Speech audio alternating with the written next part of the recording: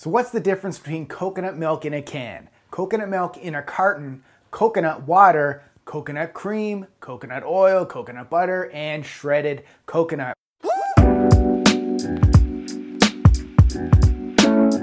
Kat Zinski on Twitter asked, do coconut milk, cream, shavings, and oil have the same benefits? Do you prefer grass-fed butter and yogurt or coconut oil? Well, the answer is they all contain coconuts. However, the amount of coconut and how they are processed is different. So based on this, each coconut product can be higher or lower in calories, fat, and nutrients. So let's first compare coconut milk and coconut cream.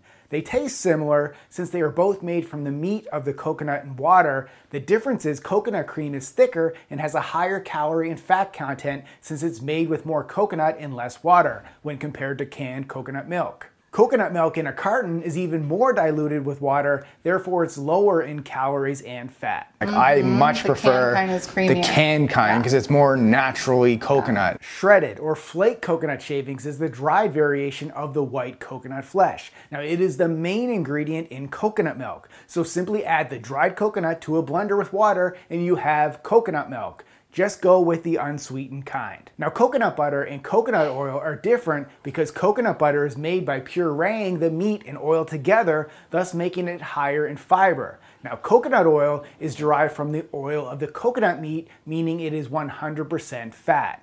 So, and then grass-fed butter and yogurt or coconut oil? Coconut oil. Yeah, we love coconut oil for so many purposes. And if you don't consume dairy, you can use coconut oil as a butter substitute. Finally, coconut water comes from the water inside the coconut, but it doesn't contain the white flesh. This makes it much lower in fat when compared to coconut milk. I mean, they're all healthy for you, but yeah, like you said, way different macros, so. Bottom line, coconut is higher in calories because of the fat, but it's healthy for you, so just work it into your daily calorie and macro needs. Also, look for coconut that does not contain a lot of added ingredients, especially sugar. For more fitness and nutrition tips, go to liveleantv.com.